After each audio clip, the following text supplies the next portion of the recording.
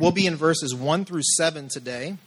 And from those verses, I'll preach from the title, Renouncing Transactional Religion. What is your reaction when somebody does something unexpectedly nice for you?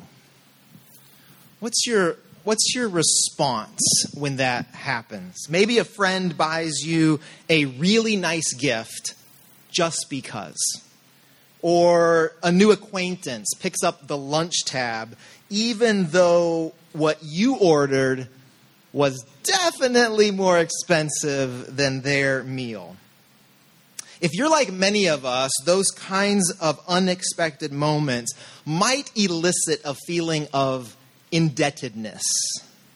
Of course, you're thankful, but there is something else as well, a sense of obligation to pay them back. To the gift-giving friend, you might blurt out, "But I didn't get you anything." And to the generous lunch companion, you promise, "Don't worry, I'll get you next time." There are plenty of reasons why it's hard for us to simply accept generosity. I think one of them has to do with our tendency to treat others transactionally. You give me this, and I'll give you that. You act this way, and I'll act that way. You say this, so I'll say that. This transactional tendency even gets applied to our relationship with God. As I mentioned, beginning today, we're going to spend 4 Sundays in Isaiah chapter 58. This chapter in the Old Testament book of Isaiah is serving as our church's biblical anchor for 2023. As we focus on praising God for his faithfulness to us over these 13 years and preparing for the good future God has for us. I trust that as we spend time with this chapter, it will become clear how these verses can evoke our praise while also calling us to prepare for the good work God has for us in the future. The prophet Isaiah was speaking to a people who had lived through generations of instability, confusion, and displacement. But the political calculus was starting to change, and the people felt a renewed hope that their exile might finally be ending, that they might finally be returning to the homeland of their ancestors. One commentator says that Isaiah addresses the crisis of religious faith in the aftermath of destruction. Can anybody relate? Part of the crisis of faith that God's people experienced had to do with the way they had treated God transactionally. Specifically, in this passage, they were upset because their fasting didn't make God do what they wanted God to do. And so through the prophet Isaiah, God told his people that their fasting was rebellious because it served their own interest. Our tendency to treat others transactionally is so deeply ingrained that we often don't notice it until the transactions don't work the way we think they're supposed to work. That's what the Israelites were living through. Their exilic circumstances were forcing them to see how they'd accepted a way of engaging with God that had more in common with pagan idolatry than with worshiping the God of the universe. It's typically when God doesn't do what I think he's supposed to do that I realize I have succumbed to transactional religion. When God doesn't act how we want him to act, we have a choice. We can either get stuck in a place of exhaustion and bitterness, or we can confess. We can confess how we have reduced God to a bottled up genie and grow into a deeper faith. Moments of clarity about our transactional inclinations can open us up to the grace and gift of a relationship with a God who loves us not for what we have done, but just because he loves us. So here is my one big idea today. God leads us from transactional religion to transformational worship. Maybe we could say that God frees us from transactional religion for transformational worship. The people ask God in verse 3, why do we fast and you do not see? Why do we humble ourselves, but you do not notice? Now, the problem with their question is not that it's a question. The scriptures are full of people questioning God. Somebody say amen. That's a good thing for all of us, isn't it? The problem is not the question. The problem is the assumption behind the question. God, we fast. How come you aren't seeing? God, we've humbled ourselves. How come you are not noticing? It's transactional, and we all do this. And before you say that you don't do this, let me ask you about your posture to your direct supervisor. Is there any way ever that you say something or do something with the hope that your supervisor is going to act in a certain kind of way? Is there any honest people here today? We all do this. We live in a transactional society. Literally, our society is built on the idea that if I can afford this, then I deserve this. If I can pay for this, then it doesn't really matter what the repercussions are because I paid for this, so I get to do this thing. There are some app trackers now that are keeping track of celebrities' private jets. Because we all know that one of the greatest contributors to climate change is actually flying jets. And what these trackers have found is that there are certain celebrities who I'm not going to name because I know some of you are close with some of these people, are getting into their private jets and flying 15 minutes just to avoid rush hour traffic by themselves in their jet for convenience. And then they'll probably go on to speak publicly on behalf of, environmentalism and whatnot. And we kind of look at that and shrug and we say, well, they got the money for it. They could afford that. So what are you going to do?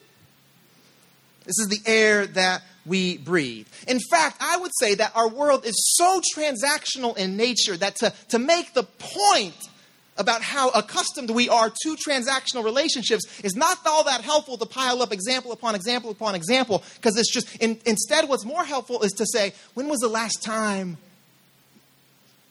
you weren't in a transactional relationship? What did that feel like?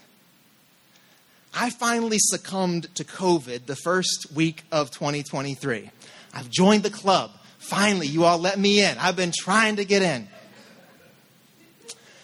And it had been a while since I've been really, really sick. And so I kind of forgotten just how useless I am, especially when you're not allowed to leave your room for 5 days. And Maggie was so kind, and the boys were so generous. And some of our leaders chipped in to buy us food so that we didn't have to worry about food that week. And can I tell you, I felt that. Because I couldn't give anything back. There was no, I'll get you later. Because frankly, I don't even remember who it was that gave us a gift card. I had that COVID foggy brain thing going on. You notice when you're engaging in a relationship that's not transactional. It feels different. Being so formed in this transactional way of life impacts our relationship with God. So Israel says, look, we've been fasting, God, but you're not doing the things that we wanted you to do as a result of our fasting. So God says, well, let me tell you what's actually going on here. You fasted to serve your own interests. You continue to oppress your workers. You continue to quarrel. You continue to fight. In other words, you kept your status quo exactly the same, and you tried to add a little bit of God to it to justify your agendas, to justify your plans, to justify your decisions for your own life. And so God says, these people seek me and delight to know my ways. That all sounds pretty good. As if they were a nation that practiced righteousness. In other words, God says, your fast is an act. It's a facade meant to elicit a response from God without actually living as the people of God. All of us, like I said, all of us are prone to this. Each of us is susceptible to appealing to shallow displays of religiosity to justify ourselves and to advance our own self-centered agendas. All of us, hear me. But on this Sunday, a mere handful of hours removed from yet another mass shooting, another expression of terror directed at this country's Asian American citizens, we ought to be honest. We ought to be specific about how so many of this nation's political leaders employ cheap God talk to disguise how they conspire with the wicked status quo. I promise you, I would bet all the money in my wallet. No, don't do that. It's only credit cards. I bet all the change in my change drawer that in the hours and the days to come, powerful people will invoke the bloodshed in Monterey Park using the language of Scripture. They will appeal to prayer and Christian goodwill. People who have been elected for the purpose of using the political process for the good of everybody they represent will tell us indignantly that these are not the moments to talk about politics. But I don't think we are fooled, and I know for a fact that God will not be mocked. The self-righteous and self-serving agendas of cowardly leaders are ultimately powerless acts of profane piety. I wonder, would God say anything differently to them as he did to those exiles claiming his name for their agenda? Announce to the people their rebellion. To the representatives of this so-called Christian nation, their sins. Day after day, they seek me and delight to know my ways, as if they were a nation that practiced righteousness and justice. You serve your own interests with your religious displays. Your apathy and fear continues to oppress the vulnerable. And your empty thoughts and pointless prayers cannot disguise your history of quarreling and fighting and striking with a wicked fist. And so to every elected official and civic leader who has abdicated their responsibility to protect our neighbors, I say, keep God's name out of your mouth today.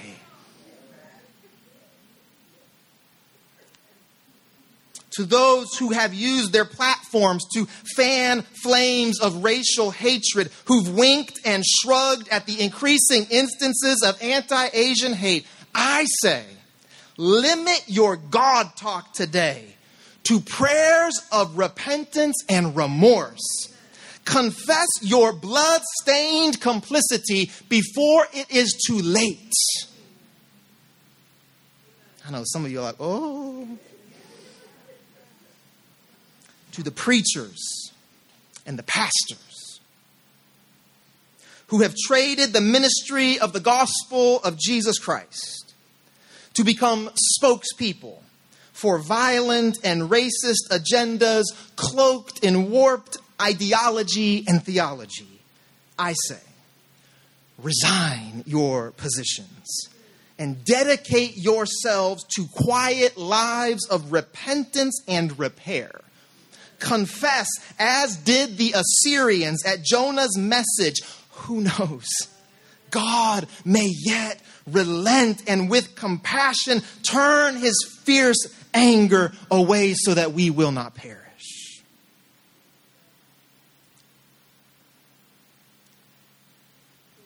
The rotten fruit of transactional religion is all around us. New community, hear the word of God cutting through the lies today, lifting up the truth. Allow the prophetic, reality-defining word of God to be your comfort and your compass today. Allow the living, breathing, resurrected word of God, Jesus Christ, be your foundation and your oxygen today, your shield and your strong tower today, your deception resisting and despair defying hope today. Y'all can relax. That's as political as I'm going to get the rest of the morning. The problem with transactional religion, though, goes far beyond its shallow and hypocritical nature. Even more problematically is the way that transactional religion binds us and keeps us captive. We can never do enough. Because anything that's not going the way that we think it's supposed to go must be because we're not doing enough. I'm not sacrificing enough. I'm not praying enough. I'm not reading the Bible enough. I'm not serving enough. I have too much sin, too much brokenness, too much history in my life. So I got to work harder. I got to do more. I got to be a better Christian. Transactional religion always leads to a captivity. And it expresses itself in at least two ways. The first is exhaustion. Because we keep trying. We keep trying to do more. Keep trying to do more to please God. Keep trying to do more religious stuff so that God would do the things we think God is supposed to do for us. Can I confess to you that churches generally like exhausted people? Oh, because we can get you to do some stuff. We can get you to serve more. We can get you to give more. We can get you to show up more because you're trying to get God to act in the way you think God's supposed to act. Churches are generally okay with some exhausted people. The other result is that it can lead to bitterness, though. Because you get to a point where you finally say, look, God, there's literally nothing else I can do. I've given you everything. Blood, sweat, tears, money, my relationships with my children. I've given it all to you. And still I'm in this place. I'm done. Churches are not as happy with the bitter people. The exhausted people are okay. And so I want to suggest some brief questions for you this morning. Because we are all prone to this religion of transactions. So how do we escape? I think there's at least three relatively simple things we can remember. The first is to never waste a good crisis. When you and I find ourselves in a crisis, we find out what we really believe. Like when things are good, you can tell me you believe whatever, that's fine. But when the bottom falls out, then we all know. Never waste a good crisis. When you find yourself in a crisis moment, reflect, is my response in this moment because I've been treating God transactionally? A second thing is to pay attention to what the Christian mystics call the dark night of the soul. The dark night of the soul is a season of our discipleship when we can't feel God, when we can't see God, when we can't sense God. The mystics tell us that in the dark night of the soul, God is at work in such a deep place in our lives that our emotions and our senses cannot reach it, cannot touch it, cannot sense it. If you find yourself in the dark night, notice your posture. Are you able to trust? that our gracious God is doing a new thing in you, despite the fact that you can't do anything about it? Or do you get kind of mad that you don't get to be a part of whatever God is doing in your life? The third thing is to notice your posture to the spiritual disciplines, to prayer, to fasting, to scripture reading, to seasons of celebration, to corporate worship. Do you treat spiritual disciplines as a way to get God to do something, or as a way to step into the streams of God's grace? Do you do the spiritual stuff in order to get God to do something, or do you practice spiritual disciplines as a way of stepping into rivers of grace, opening up your eyes to the grace of God in your life? So in your bulletin on the back page under the notes section, I've given you those 3 questions. And maybe that's something you can take in your scripture reading, in your time of prayer this week. Honestly consider your posture towards this transactional religion. Because God wants to free us, rescue us, save us from transactional religion and all its captivities to transformational worship. In fact, God wants this so much that the passage begins, God says to Isaiah, shout this out. He didn't say, teach this in a sophisticated way. Write a book about this. Shout it out, Isaiah. The literal language here is, use your throat, Isaiah. Like you were a ram's horn, Isaiah. Blast this message out. Warn the people that they have been captive to this transactional religion. God sees through the people's religious hypocrisy. He sees where it leads, and he wants something better for his people. So what does God want for his people? Lives of justice and compassion, according to this text. God says, I want you to loose the bonds of injustice, to undo the straps of the yoke, to let the oppressed go free, and to break every yoke. This is comprehensive justice. This is justice on a large scale. This is justice without exceptions. This is just God's shalom breaking into everything and everybody and everywhere. As God intended from the beginning, as God created woman and man to participate in ushering God's shalom into the world, God says, that's what you're about. And also, to share your bread with the hungry and bring the homeless poor into your house. When you see the naked, to cover them and to not hide yourself from your own kin. If the first one is just as large scale, the second movement is pretty specific. I call this compassion. Acts of compassion. And I know we're a church that cares about justice, and so we're like, compassion, that's fine, but the real work is justice, and we got to change the systems. Amen, amen, amen. And God says, but do you see people? Do you see flesh and blood around you? Are you responding to people's lived realities and experiences? That's compassion. My wife is my example of compassion. There's a guy in our neighborhood who sells the Streetwise magazine, and he's a double amputee. He sits in a wheelchair, super nice guy. And Maggie, I asked her permission. So Maggie, if she's within a block or two of this man, she's going to find him. She's going to check in with him. How you doing? They know each other well enough now. They know what's going on in each other's lives. Sometimes she'll buy a magazine. But Maggie sees this man. Is her neighbor. And so she's going to engage with him as her neighbor. Compassion. Specific acts of love towards actual people in our lives. Now here we ought to be a little skeptical and say it sounds like we're actually just trading one form of transactional religion for another. We're trading acts of religious piety for acts of justice and compassion. And how many of you know that we actually do that pretty well? We're actually pretty good at trading one form of fundamentalism for another form of fundamentalism. There are a whole lot of people who talk about being woke and on the progressive side of things, and they're just as enslaved to a fundamentalist religion as they were when that thing was flipped the other direction. But that can't be what God is after here, given God's warning to his people. What God describes is a people who have encountered the living God in worship and who are being transformed by God to love what God loves, to joining God in cultivating a just and righteous and compassionate world. That's the vision. It's not trading one form of transaction for another. It's being transformed by God to join God in loving the world. The posture of transactional religion is manipulative selfishness. Let me do what I think I need to do to get you to do what I want you to do.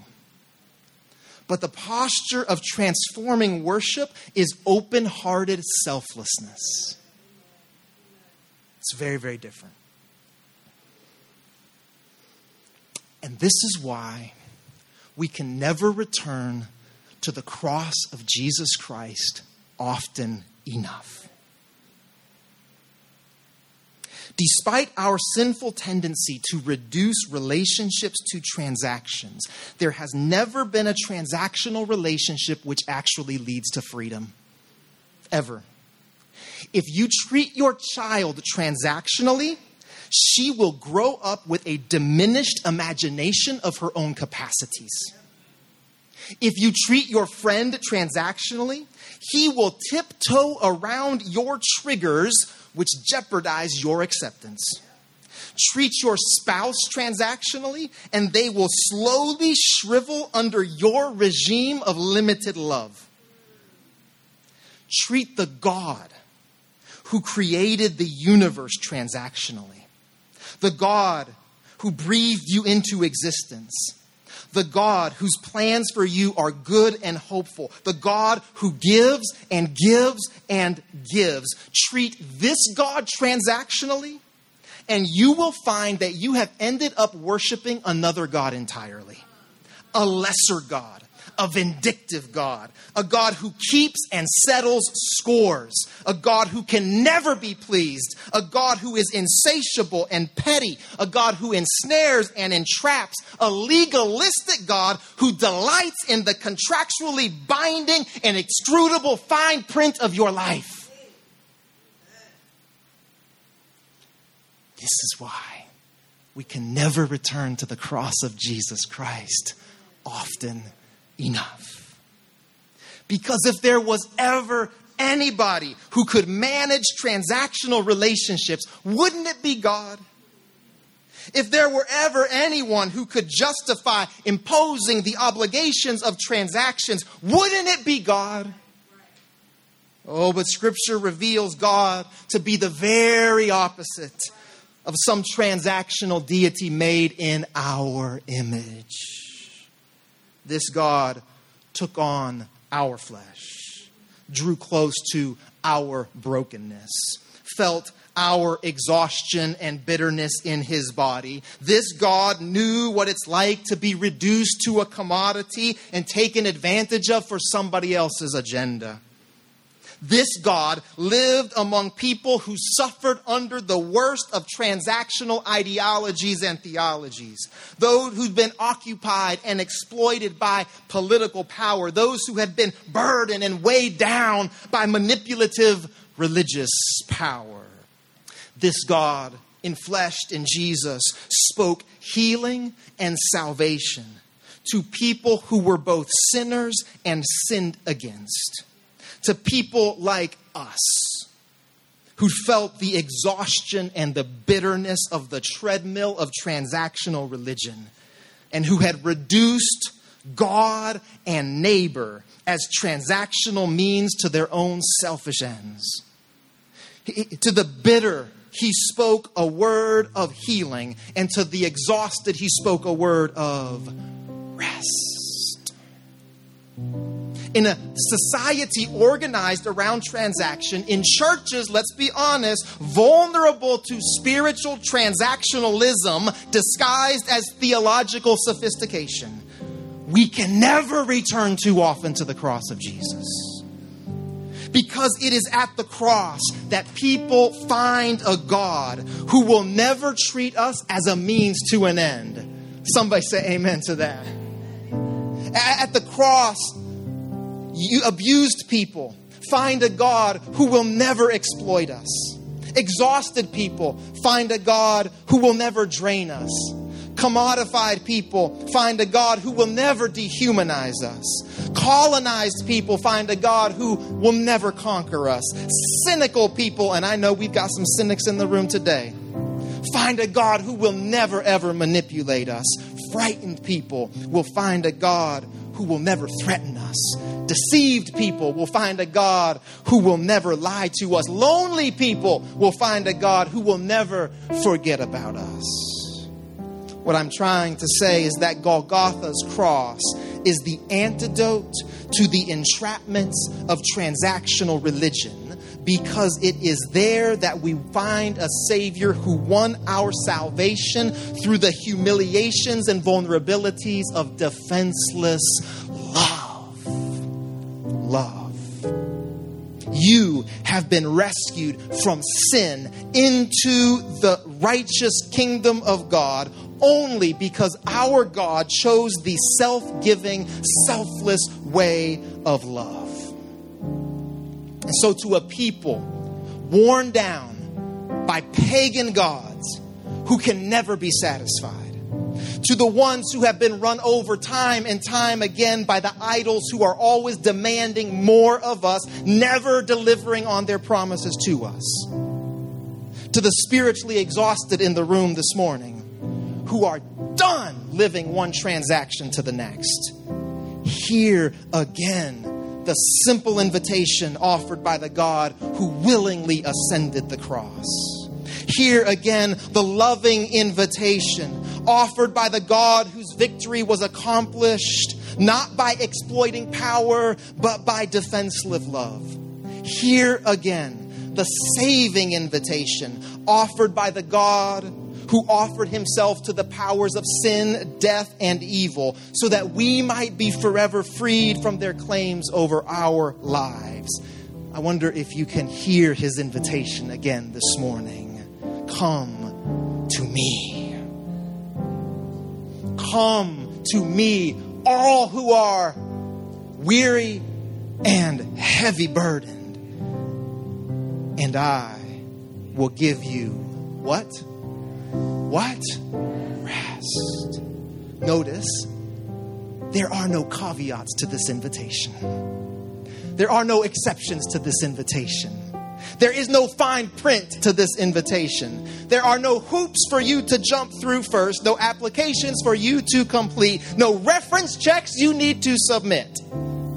There is no place for tit for tat, no room for quid pro quo, no space for backroom deals. It's just an invitation to come and rest. Rest. Rest. Do you hear the invitation again today? Do you hear and do you see the difference between the captivity of transactional religion, which enslaves and exhausts and leaves us bitter, and the cross of Jesus Christ, which is nothing but gift and grace from beginning to end? From beginning. Look, I know for some of you that's problematic because you want to be able to do something. You're like, actually, I've been working pretty hard at this. And there's a whole lot of things that I haven't been doing. And I'm just getting good at reading my Bible every single day. Cool. Gift and grace. Gift and from beginning to end.